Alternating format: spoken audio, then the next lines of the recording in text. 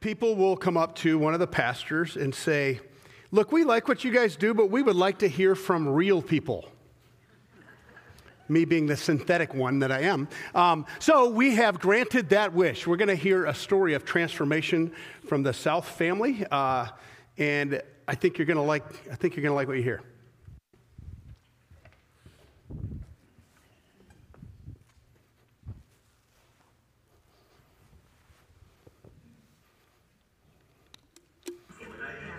Yeah, we'll start. Are we set? Do we have levels and stuff?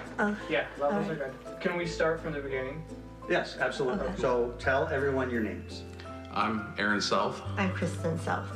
And about how long have you been here at Community? Just over 15 years now.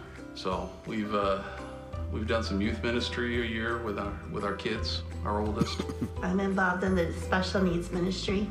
Yeah, our marriage was it started young and with not a lot.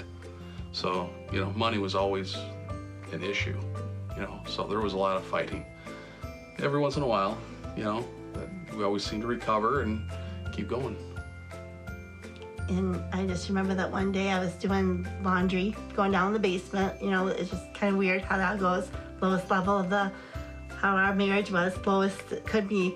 And I just sat on the floor and I was like, I need something.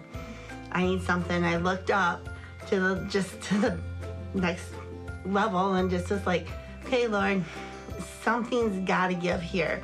I guess we got to bring you back into our marriage, because we thought we could do it. I thought we could do it by ourselves, And then Aaron came home one day from work and he goes, we need to talk. And I honestly thought this was the end, but it was actually the best thing that could have happened to our family. Yeah, we had been here not quite a year, and I was invited to the men's mission trip to Mexico. On that trip, I met Rob Musin. He talked me into applying, talking to him about what he does and stuff, and so I applied at Zeeland Farm Service, and from there it's been 15 years there. We've done really well, and now to the point where I'm now a contractor for them. I bought a truck and I work for them. Realizing all this, I was just like, whoa, he listened, or something, You prayed and God answered. Yes, within just a few months. I mean, it was just a few months. Yeah. Now, from then on, I have Bible verses in my house that are like wall words, and they are not just words anymore. They actually, they're all here in my heart, and they mean something. Yeah. And I just want my kids to know those words too, that they aren't just words. They really... They change things. They change. They change things. Yeah, that whole book changes things. The relationships. Describe your life and your marriage since things changed. We like each other. Is that it? No. It's definitely a happier place. Yes. I mean, we goof around, we laugh, we joke, we poke fun at each other, and we would not have this. We would not have this relationship. I'm not gonna still say it's all roses and unicorns. It ain't perfect, but... Is there any particular event, any particular moment that other than what you've already described, that you would say was a moment when you knew things had changed? When the first paycheck came in, and it went into the account, and I was like, oh, we can do this. So you guys are a walking, talking testimony that God is good. He is.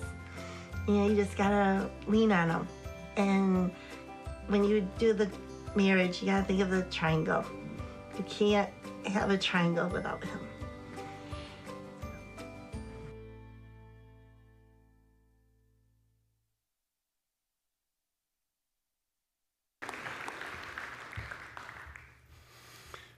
Did they not decide not to come this morning because they didn't want to see themselves on the screen? No, they're on vacation. Okay. They are the proudest grandparent. I'm a pretty proud grandparent, but the Souths are about as proud a grandparent as I've ever seen. We're in this series on transformation, on the core values, and transformation is the one today. And there's a lot of scripture reading today. I will go relatively quick in the first story because I think most of you are familiar with it. But there's a lot, and I know sometimes it's hard to track with someone else when they're reading. It will be up there, but I want you to hear the details of this interaction between Jesus and a woman he met at a place that Jesus had to go but shouldn't have gone, because no Jew went through Samaria on purpose, ever. So let's pray together. We'll read the core value, and then we'll look at John chapter 4. Lord, I was gonna remind people, or at least announce to people, and I forgot to do it, but Lord, we pray for our friend and a pastor, colleague, Steve Smolligan, who never smoked, but just was diagnosed with stage 4 lung cancer in the fluid of his lungs. Lord, I know he's 18 months away from retirement, and this was not part of the plan. How he's handled it so far, how he and Brenda are incorporating it into their lives, I'm just so proud to call him friend. And we ask, Lord, for complete and utter healing in Jesus' name. And if you have other plans for him, we pray that you give them, he and Brenda, the strength to walk the road marked out for them.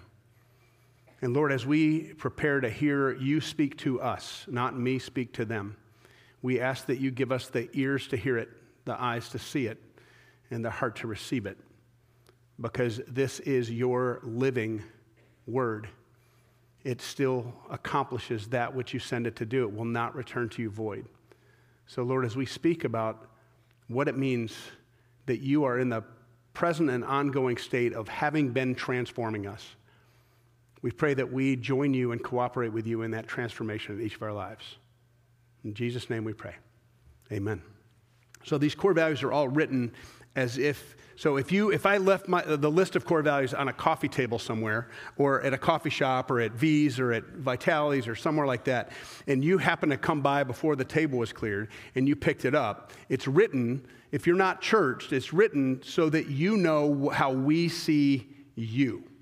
And this transformation core value is that we believe that no matter who you are or what you've done, you need God. We also believe that deep in your soul, you want God.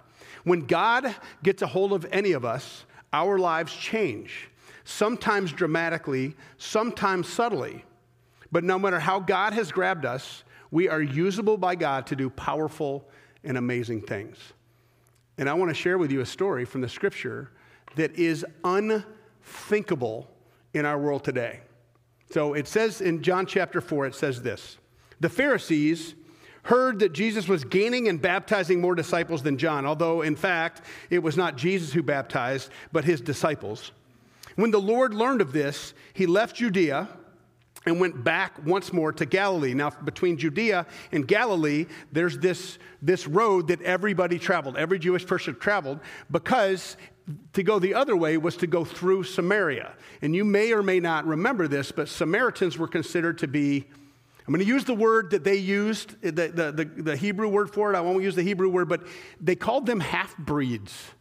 They weren't just children of Abraham, and they weren't just what we are, most of us are, the Goyim, the Gentiles. They were a combination thereof. So they were considered to be unclean, unfaithful, and they worshiped in the wrong place. And the worst of these people were Samaritan women. I won't tell you why, but they were always considered to be ceremonially, physically, and spiritually unclean. So the last person a Jewish rabbi should ever have a conversation with in close proximity and be seen one-on-one with was a Samaritan woman. Now, there's a lot of background there, but I'll just leave it at that.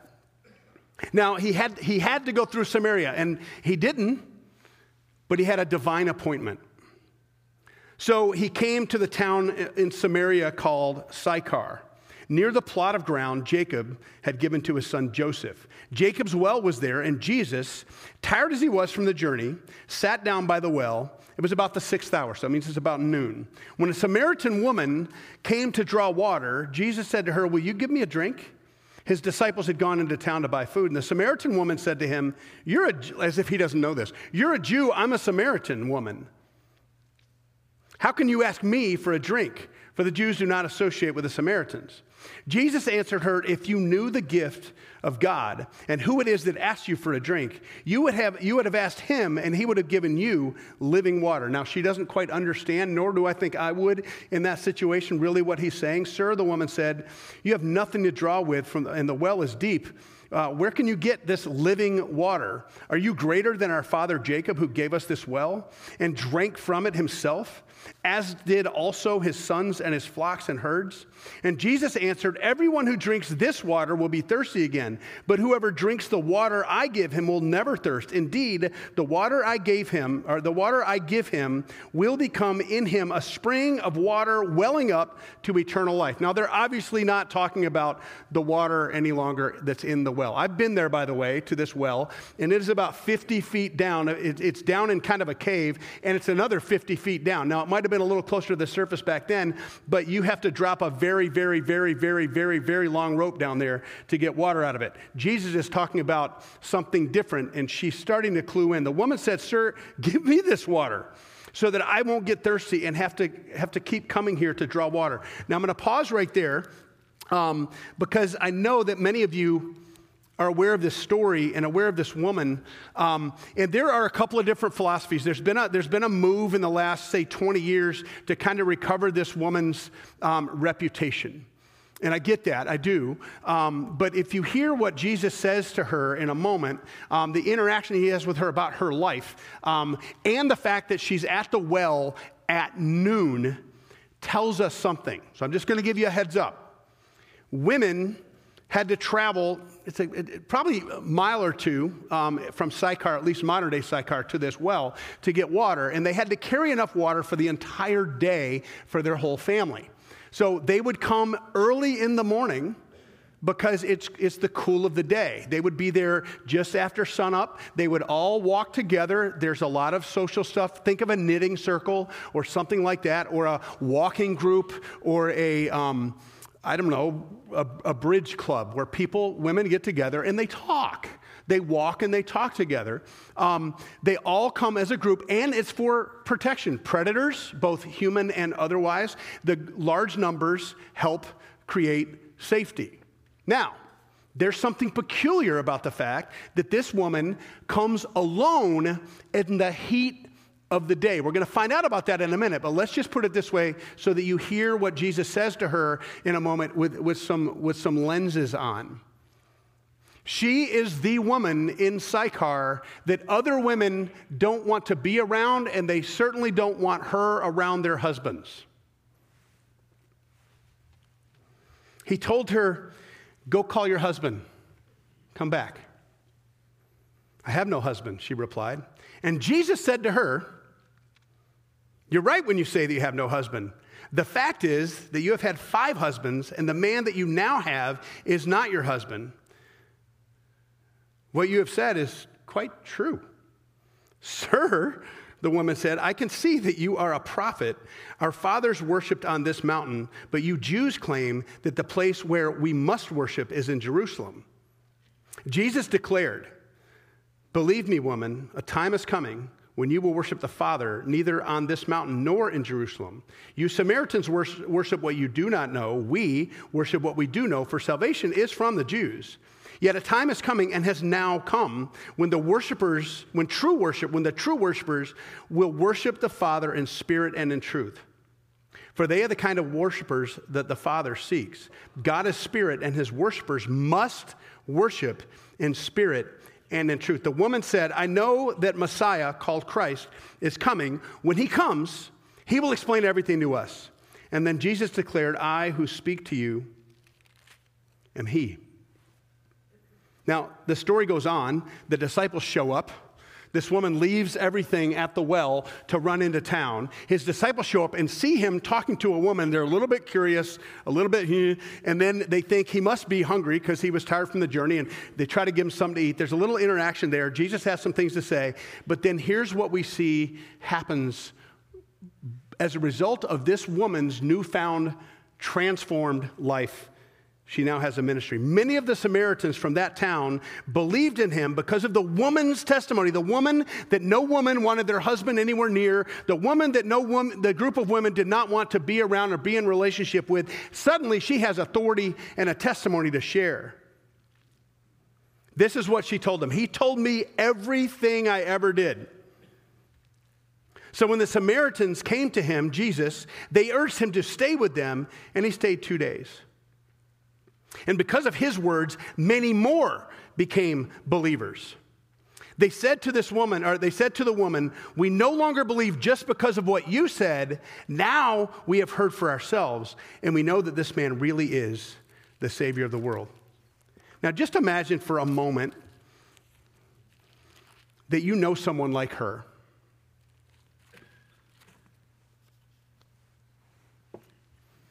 Or you've known someone like her.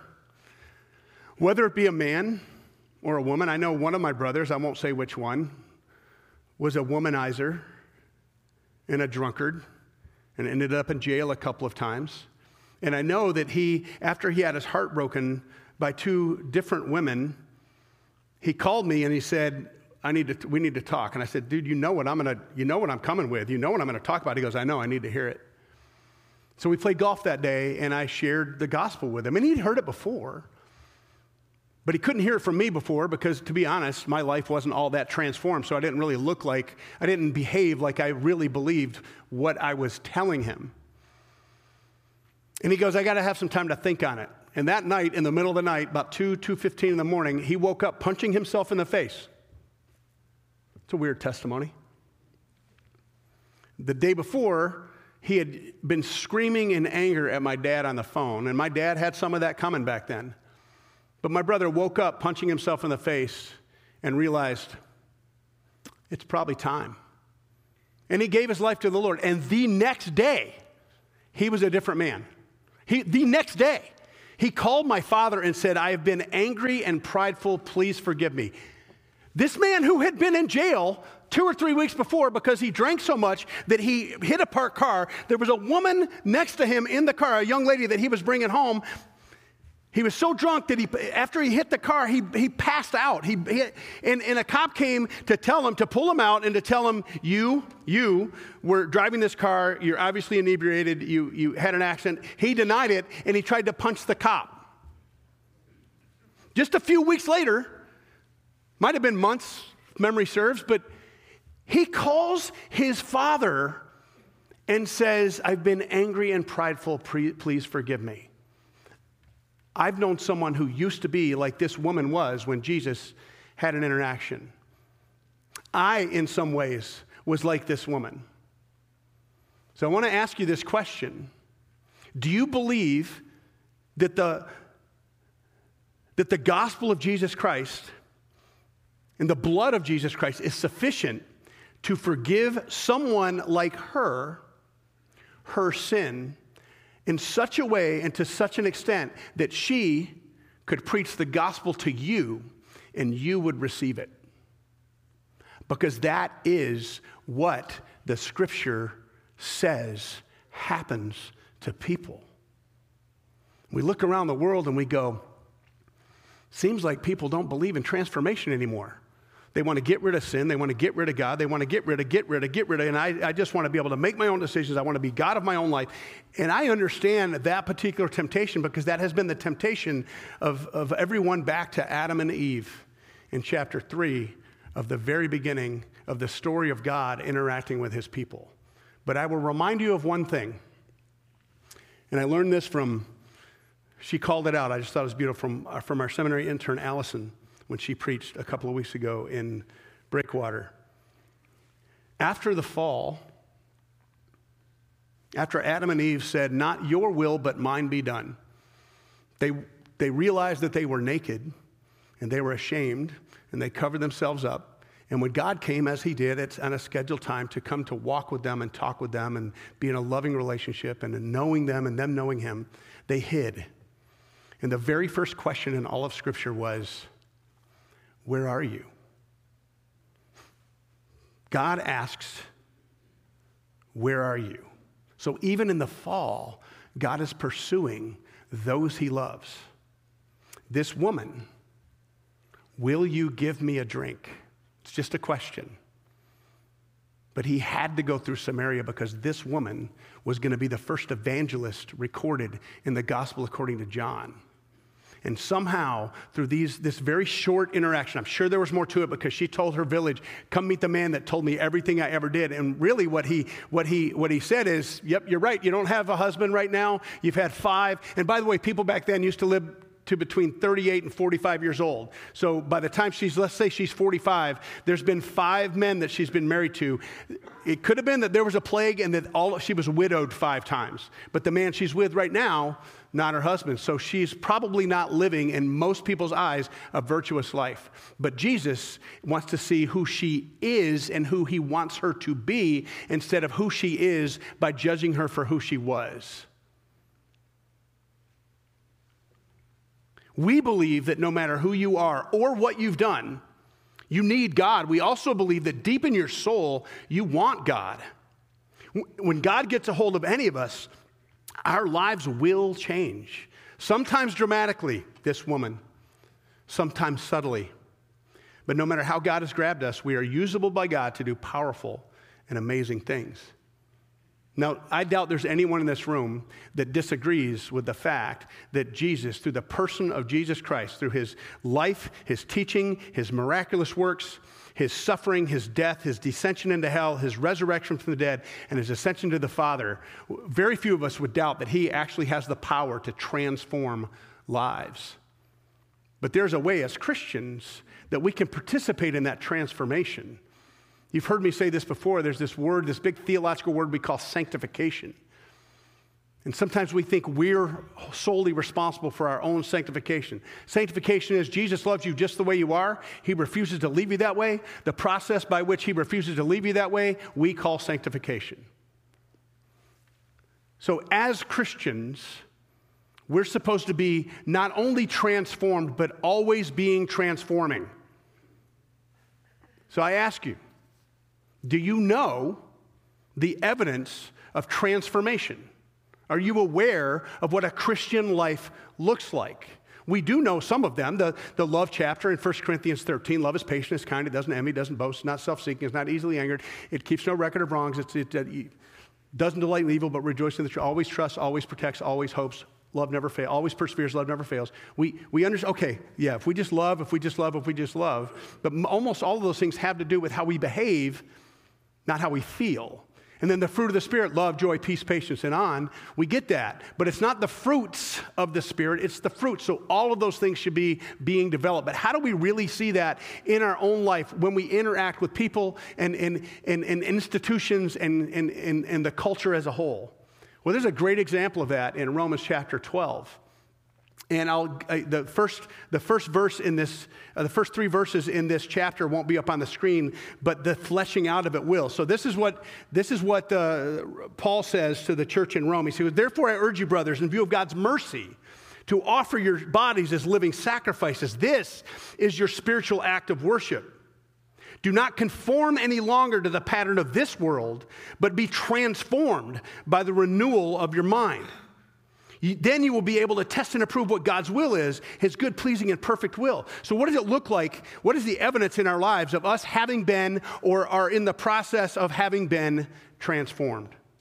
Well, let's look at Romans chapter 12, verses 9 and following. This is what he says to believers.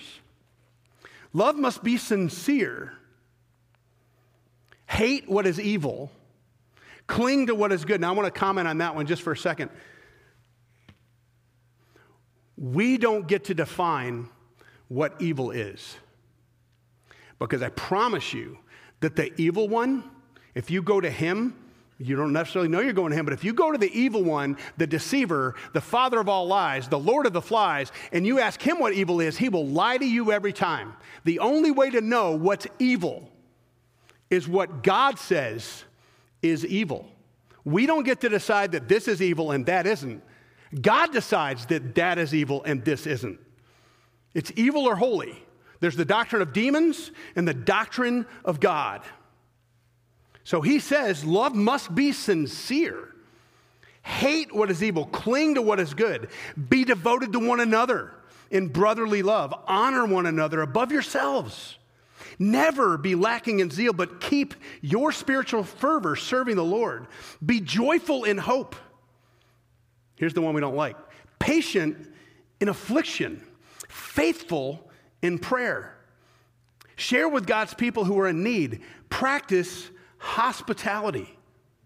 Bless those who persecute you. How are we doing on that one? Bless and do not curse. Rejoice with those who rejoice. Mourn with those who mourn. Live in harmony with one another. Do not be proud, but be willing to associate with people of low position. Do not be conceited. Do not repay anyone evil for evil, because that's the way of the world. Be careful to do what is right in the eyes of everybody.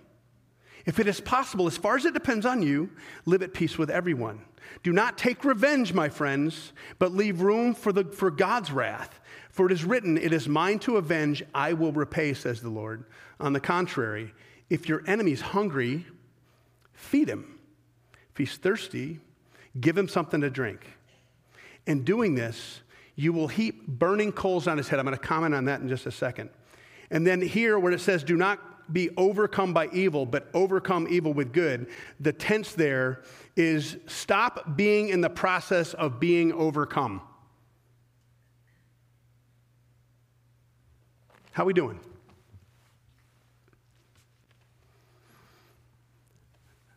Are you like me? Sometimes like a tiny little boat that a kid made out on Lake Michigan when the wind's blowing. And whatever wave comes up, it makes you mad, it makes you frustrated, and you look at the world, and you look at the politics, you look at the whole body politic, you look at the culture, you look at what has happened in Israel, you look at what's been going on in Ukraine, you look at what might happen between China and Taiwan, and you just get zzz.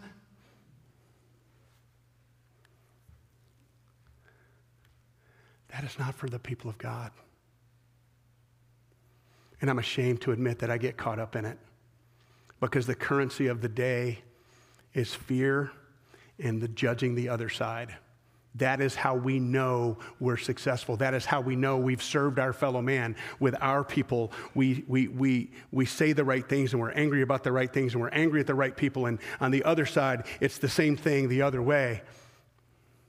And yes, the scriptures tell us that Jesus came and he's going to divide brother from brother, father from son, and daughter from mother. But that's what the culture is doing. I want to share with you something you may or may not know. It says, if your enemy's hungry, feed him. If he's thirsty, give him something to drink. In doing this, you will heap hot coals upon it, burning coals upon his head. I always love this because it's like, yeah, kill him with kindness. Hot coals on. I mean, because I picture hot coals on my head. Ouch. But you know that people, when they were on long journeys and they walked or they were with camels, they would build a fire. And they had these little like turbans, things on their head. And there was this little nest in there. And one of the things they would do when they got up in the morning and they put out their fire, they'd take some hot coals and they'd pack it in that little nest so that when they went and traveled a day, they have ready-made fire when they get there. That's what he's saying. He's saying when you return evil with kindness, when you feed the one who's hungry that is your enemy, when you clothe the one who's naked who is your enemy or who sees you as theirs, and you're kind to them, you're giving them a blessing that will last beyond the moment. Will there be vengeance? Will the wrath of God come? Will there be people punished? Oh, yeah. Should I be rooting for that? I shouldn't. I do sometimes, but I shouldn't. I think if you read Romans chapter 12, especially 9 and following, that you have to come to the conclusion that the world needs something different, and we're it. if every time we're supposed to get mad at the new thing, I mean, I want to get a shirt that says, I'm angry at whatever the new thing is. And I'm for whatever the new thing is. I'm not on social media, so that's the only thing I got. But that's sarcasm and poking the bear and trying to let people know I'm not in on this and this and this. That's not a earning the right to be heard. That's not a looking for an opportunity to show the love of Christ by how I speak, how I behave. But you know what would be? I don't know if you know this, but we're going into an election year. I'm sure you've just not crossed your mind. You haven't seen any of this. What if we were unshakable? What if we were unafraid? What if we were confident and calm and clear? What if we love our political enemies? What if we love the person who's angry at their political enemies? What if we pray for those who we believe are trying to take away our rights and persecute us? You heard Ben a moment ago talk about transformation. He didn't know this was our topic. He talked about a young lady who was a pastor's daughter who got involved in all the stuff you do not want your kid involved with, but then was willing to make a move from one state to another so she could be in the presence of other believers who are calm, who are content in who Christ is and whose they are, and who are doing their best to love him. Another man, this young man who was addicted to porn, and he sought out Jesus, and he was transformed. Folks, that is what we have to offer the world. That is what you have to offer your neighbor. And we can do it by being unshakable. How many times does the scripture say, fear not, do not be afraid? Or ask the question, why are you afraid? 365 times in English. One for every day of the year. And we don't always see ourselves as afraid, but anger at circumstances of which we have no control is fear that those circumstances are going to come to pass and it's not going to be what we want. So we get angry and we protest. Look, folks, vote, be involved, be concerned about where our culture is going. But when you interact with individuals or when you hear the package deal that you see on the television or on YouTube or whatever else, however you get your information, when you see that coming at you, it is packaged to get you to keep watching. It is not necessarily packaged to tell you the truth, the whole truth, and nothing but the truth, so help you God. They don't know what evil is. He does. And what he does not want is for his people to participate in the evil that is the way of the world. He wants us to cling to what is good. He wants us to not be overcome, but to be transformed. In his name, for his sake, and by his work. We give glory to God, come what may, culturally, politically, wars, we give glory to God. Last question. Have you ever seen or known someone who was a believer, who suffered well? Was that not a testament to their faith? I don't know if we're going to have to suffer for our faith or not, but I do know it's uncomfortable right now. And the testimony of our faith to endure well, to be patient in affliction, and to always be looking for the opportunity to remind God's people who may not yet know that they're God's people, that God is good and that he overcomes the world. So be transformed, not overcome, as far as it depends on you. Let's pray. Lord, we bless you. And I confess that I can get sucked in. My wife will look at me sometimes when I'm talking to the television. Lord, forgive me. And help me be confident in you. Nothing that happens in this world is a surprise to you.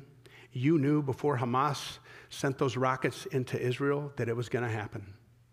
You know what the end of the Ukraine war will be. You know what's going to happen with Taiwan and China. You know what's going to happen with Serbia. You know what's going to happen with Egypt. You know all of those things, and you know what's going to happen next door. Lord, we have no control of what happens next, but we know the one who does. So give us an extra measure of faith, a sense of calm assurance, and a hunger and a thirst for the peace that you and you alone offer in a chaotic world. In Jesus' name, amen.